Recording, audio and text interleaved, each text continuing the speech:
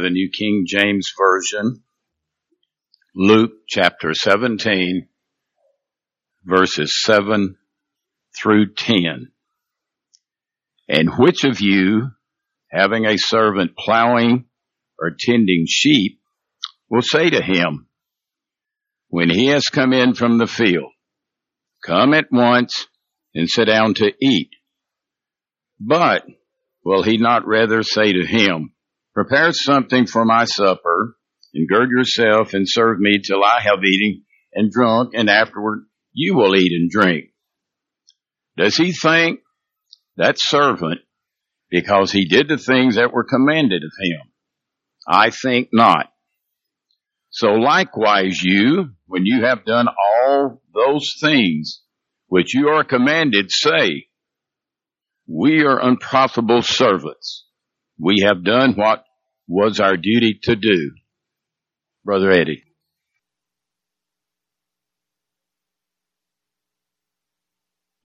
I suppose as long as the church has been in existence, there has been discussion, debate, sometimes arguing over the roles of grace, faith, and works in salvation. There are some Bible books that address those issues. Book of Romans, Book of Galatians, both of those come immediately to mind as letters in which Paul addresses that issue. How do you harmonize all of that? How do you harmonize the concept of salvation by grace that is appropriated by faith and the role of works or obedience in that whole process?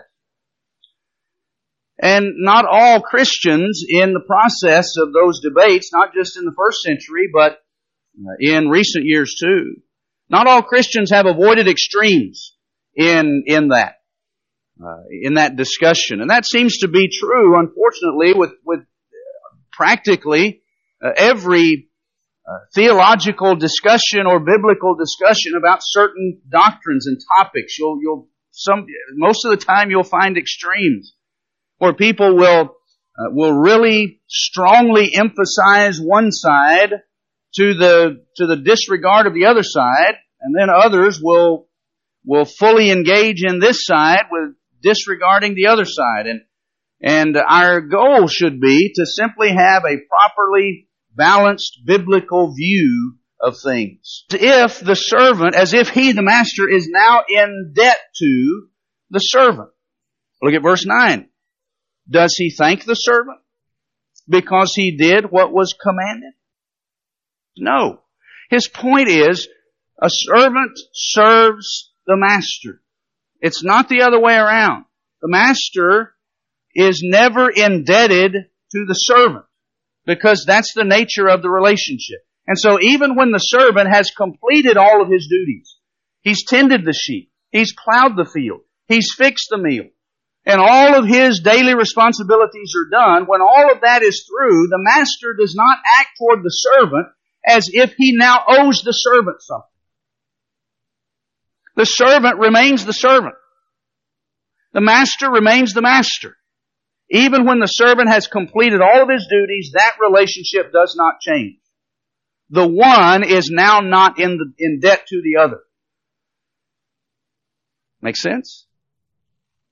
Now, the explanation is in verse 10. Here's how Jesus applies that principle. So you also, when you have done all that you were commanded,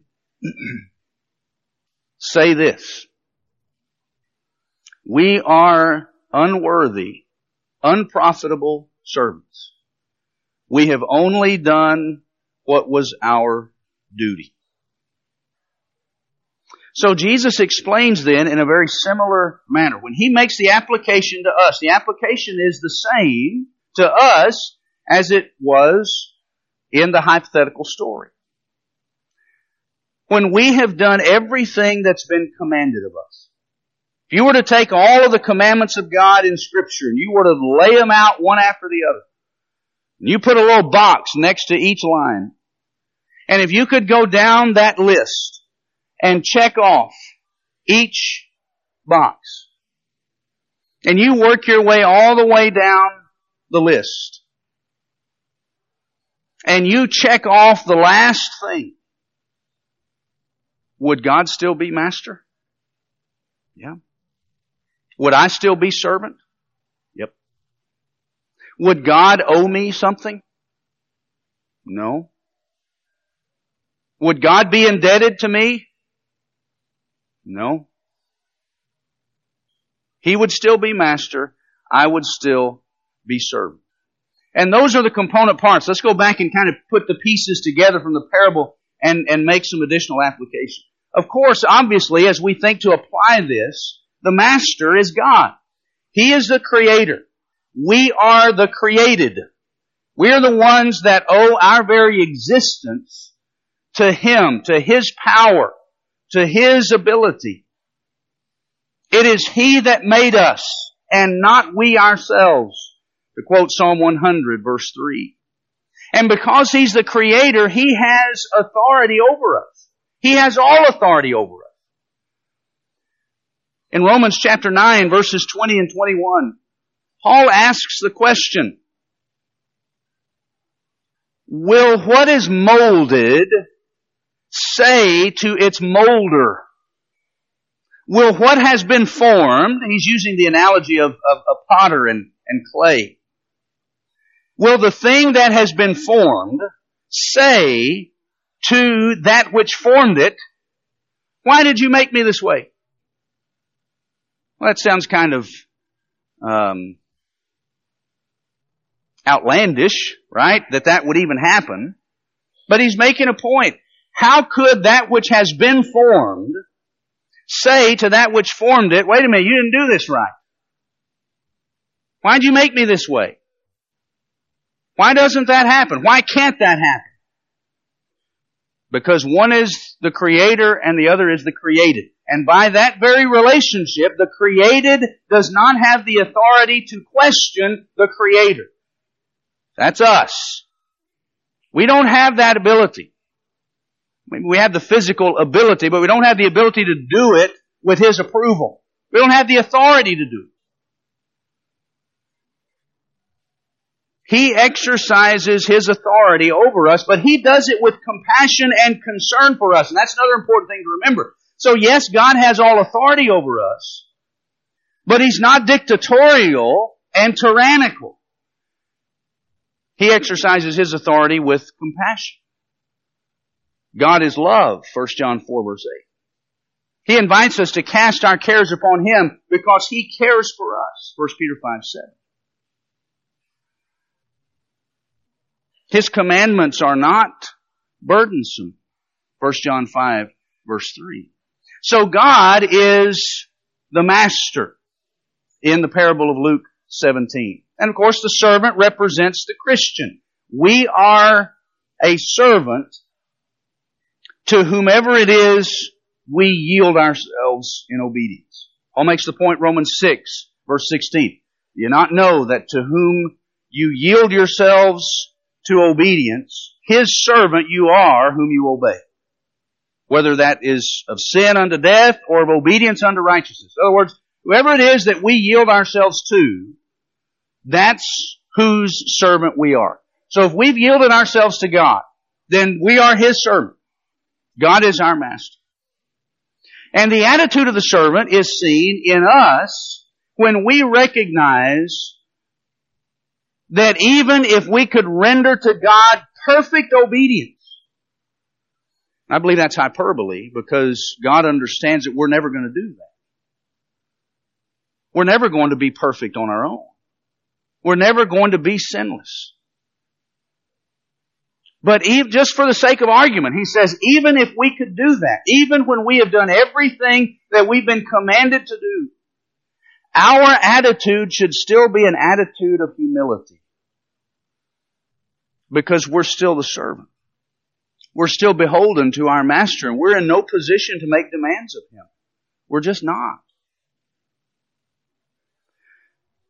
Now let's summarize the lessons. What are some of the things that this parable teaches us? We've touched on some of them a little bit already. Let's flesh them out just a little bit. First of all, we've got to remember that we are servants of God because we've been purchased by God. God owns us. We are God's in two senses, if you're a Christian. There's one sense in which everybody is God's, in a sense, because God's responsible for having created us. In other words, we owe our existence to Him, and therefore everybody should be a servant to God. He's the potter, we're the clay. Alright? So we belong to God in a general sense by way of creation, because He's responsible for our existence. But Christians belong to God in a special sense that doesn't apply to people who aren't Christians. We belong to God not just by means of creation, but we belong to God by means of re-creation. Because we have embraced the Son of God. We've devoted our lives to Him, and we have been born anew, as we studied this morning in John chapter 3. And so because we are among those that have been purchased by the blood of Jesus Christ, we belong to Him. He purchased the church with His own blood, Acts 20, verse 28. Paul wrote in 1 Corinthians 6, verse 19, saying that we do not belong to ourselves. When he asked the rhetorical question, do you not know that your body is the temple of the Holy Spirit who is in you, whom you have from God, and you are not your own? You have been bought with a price. Therefore glorify God in your body. And some translations add, and in your spirit which belong to God. So Paul's point there is, you don't belong to yourself anymore. You belong to Him. You've been purchased. You've been bought. The price was the blood of Jesus. And with that price you've been purchased. And so because of that, we belong to Him. 2 Corinthians chapter 5, verses 14 and 15, Paul writes, we thus judge that if one died for all, then all were dead. And He died for all, verse 15, 2 Corinthians 5. He died for all, that they which live should no longer live for themselves, but for Him who for their sakes died and rose again. If you've been purchased by the blood of Jesus Christ, if you're a child of God, if you're in the body of Christ, you don't belong to yourself anymore. You belong to Him. That's why He is to have rule and authority over every aspect of our lives. We are His servants. And so if it's my personal life, He has authority over that. If it's my marriage, He has authority over that. If it's my working relationships, He has authority over that. He has authority over every aspect of our lives because we belong to Him now. Now that shouldn't be a distasteful thing or an unpleasant thing or a scary thing, because as we've already noted, God exercises His authority with compassion. He loves us. He cares for us. He wants what's best for us. But we still have to remember that we are servants because He purchased us. And as servants, there are commands that we have a duty to keep. So let's not swing to the extreme direction of denying this. And that's where some have gone in this debate over the years. Some have gone to the extreme of emphasizing so much God's grace that they have devalued and de-emphasized the role of obedience. As servants, we must obey God. God has never in Scripture condemned the keeping of commandments. Now there is an element to the keeping of commandments that God has condemned, and we'll note that in a moment, but it has nothing to do with keeping the commandments themselves. It has to do with one's attitude toward keeping commandments. But the actual keeping of commandments is not condemned by God. How could it be and maintain the relationship of servant to master? Jesus said, if you love me, keep my commandments. John 14:15. You are my friends, Jesus said, if you do whatsoever I command you. John 15:14. So God's never condemned that disposition that says, I want to do everything that God has commanded that I do, and everything that God desires that I do. As a matter of fact, keeping the commandments of God is referred to in love terminology. In 1 John 5 verse 3, John writes, for this is the love of God, that you keep His commandments. And His commandments are not burdensome. They're not grievous. In other words, they're not so difficult that we can't do them. So when you talk about what it means to love God, Jesus said, if you love me, keep my commandments. John says, this is the love of God, that you keep His commandments. And so we as servants need to have that attitude toward God, that whatever it is that God says, that's what I want to do. Because I recognize my role. And my role is servant. His role is master. But now let's guard against the other extreme. I've already talked about how some have gone to the extreme of so emphasizing grace and mercy that they have neglected the concept of commandment keeping and basically said, you don't have to worry about that. Well, that's extreme and it's wrong. But there are others who have become so obsessed by the keeping of commandments and obedience that they basically created a scenario in which people have begun to believe, even if they don't say it, they seem to have developed this attitude that it's by my perfect keeping of commandments that I'm going to be justified. And so they've devalued the role of grace. That also is extreme. So while we must do our best to do what God has instructed us to do, keep His commandments, we also have to remember that keeping the commandments of God does not place God in our debt.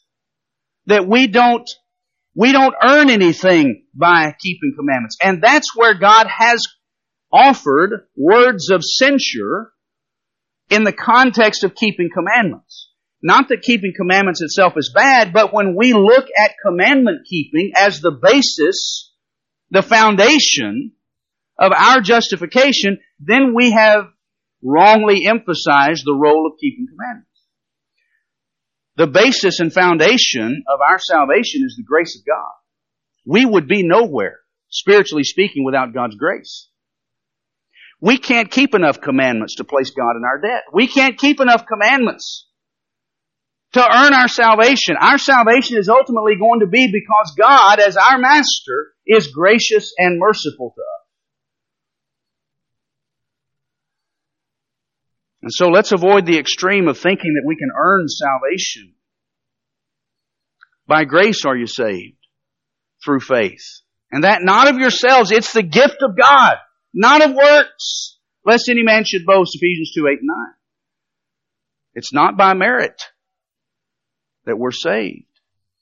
It's because we trust God. And our trust is visible when we show that trust in our desire to do what God wants us to do. But we're going to do that imperfectly. We're not going to obey God perfectly. Try as we might. Through weakness of the flesh, we're going to sin from time to time. But if my salvation is based on my perfection, then we're all lost. There's no hope for any of us. So I'm going to do everything I can to be obedient to God. In everything, I'm going to try my hardest to do that, but I'm going to recognize that if I'm ultimately saved, it's not going to be because I was perfect. It's not going to be because I kept every command. It's going to be because God is merciful and gracious to me, and because I trusted Him for my salvation and didn't trust in myself for it. Look with me right quickly. Hold your place in Luke 17. Turn over to Romans chapter 9. Romans chapter 9. Paul in this section of Romans, chapters 9 through 11, is addressing how basically, by and large, the Jewish population had rejected Jesus. And that the Gentile population had by and large been more accepting of the gospel than the Jews had been. But he's making the point that just because most of the Jewish population had rejected Jesus, that didn't mean that they had to stay in that condition. They could still be saved. And that the Gentiles could still be lost if they turned their back on their previous embracing of the gospel. And so he's talking about how God has brought Jew and Gentile into one body when both have embraced the gospel, and how all of that process of justification came about. It's a very deep section, one of the more difficult sections in the New Testament. But it's in that context that we read these words in Romans 9. Look at verse 30 beginning. What shall we say then? In other words, Paul's going to try to wrap up this particular section, summarize the lessons. What shall we say then? That Gentiles who did not pursue righteousness have attained it. That is, a righteousness that is by faith. But here's the key. But that Israel, who pursued a law that would lead to righteousness, did not succeed in reaching that law. The Jews, he said, were pursuing righteousness through their law. But he said they didn't achieve the goal of attaining righteousness, even though they were pursuing it through a law that would have led them there. But it didn't get them there. So they were pursuing righteousness, but they didn't achieve it. Why? Verse 32. Because they did not pursue it by faith, but as if it were based on works. See, that was the problem. The Jewish people had pursued righteousness through the law, but they were pursuing it as if that pursuit were based on and rooted in merit. They were trying to earn salvation. And because they didn't pursue God on the basis of faith, trusting in God, obedient trust in God, and not trust in their own perfection, he said that's why they didn't attain the righteousness that they sought. Because they were seeking it by merit instead of by faith. Now folks, that's what we have to guard against too. If we try to pursue God and reach God based upon my own meritorious goodness, and friend, you're going to fail. You're going to fail every time, and so will I. Because even if we try to be perfect, we're never going to be. We're going to sin. So how am I ever going to be saved? If I can't be perfect, if as hard as I try, I end up disobeying God periodically, how am I ever going to be saved? Because God is basing your salvation not on your ability to be perfect, but on whether or not you're trusting Him for your salvation instead of trusting yourself. What does that trust look like? Well, it looks like somebody who tries to do what's right. That trust looks like somebody who wants to obey, who tries to obey, who has an attitude toward God that God is the master and I'm the servant and I'm going to try to do everything that He wants me to do. But I recognize that I'm not going to do that perfectly. And so I'm going to trust that God's going to save me because He promised He would if I trust Him to save me. You see, there's the balance. It's not all grace and no works. It's not all works and no grace. It's pursuing God and obeying Him as best we can because we recognize that He's master and I'm servant. But that when all is said and done, I can pillow my head at night with confidence and faith and trust and comfort and peace because I know that God, because He's gracious and because Jesus died for me, that God is not going to expect me to earn my salvation by being perfect. He just wants me to be faithful. And I can do that. And faithfulness is not human perfection. Faithfulness is trusting God and doing our best to do as God would have us to do. And so our resolve should be, I will do whatever God has demanded of me because He loves me, because I'm His servant, and I will forever and always be indebted to Him. But even my best efforts could never lift me above servant status. So whatever good gifts I receive from God, including salvation, they are gifts that are a result of His deep love and His immeasurable grace, not because I'm perfect. It is one of life's greatest honors to be an ordinary, common slave in the household of my Lord and King. If I were to work tirelessly every day for 1,000 years, I would not be able on my last day with my dying breath say, I have paid my debt. I could only say, I am an unprofitable servant. I have merely done what my duty has been. But God has promised His unprofitable servants an abundant entrance into the everlasting and heavenly kingdom. 2 Peter 1 verses 10 and 11. Why?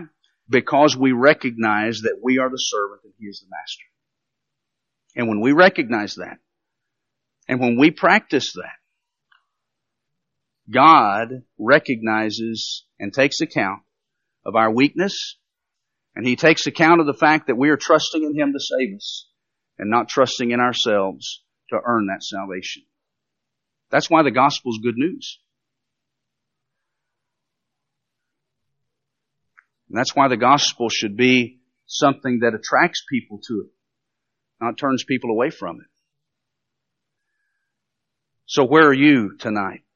What is your attitude toward God? Do you view yourself as a servant and God as the master? And because of that, are you doing your best to do everything that God wants you to do? If you're not, you need to rethink how you view God and how you view yourself. But if you have that proper servant's attitude, and you're showing that servant's attitude by your desire to live the way God wants you to live,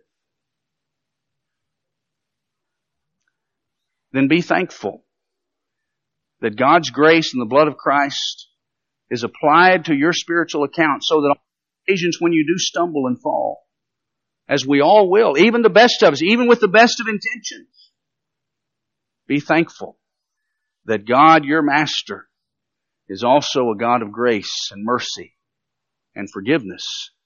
And that when you come to Him, He is faithful and just to forgive us our sins and to cleanse us from all unrighteousness. Isn't that good news? 1 John 1:9. But if you're not yet a part of the body of Christ, then that blessing is not yours, not now. It can be if you'll come out of the world, be added to the body of Christ by your obedience to the gospel. If we can help you do that tonight, baptize you into Christ based on your faith in Jesus and your willingness to turn from your sins, then let us do that. If we may pray for you as a Christian to be stronger, to be more faithful, and more loyal than you have been in the past. And we invite you to come and let us know what your need is as we stand together and sing.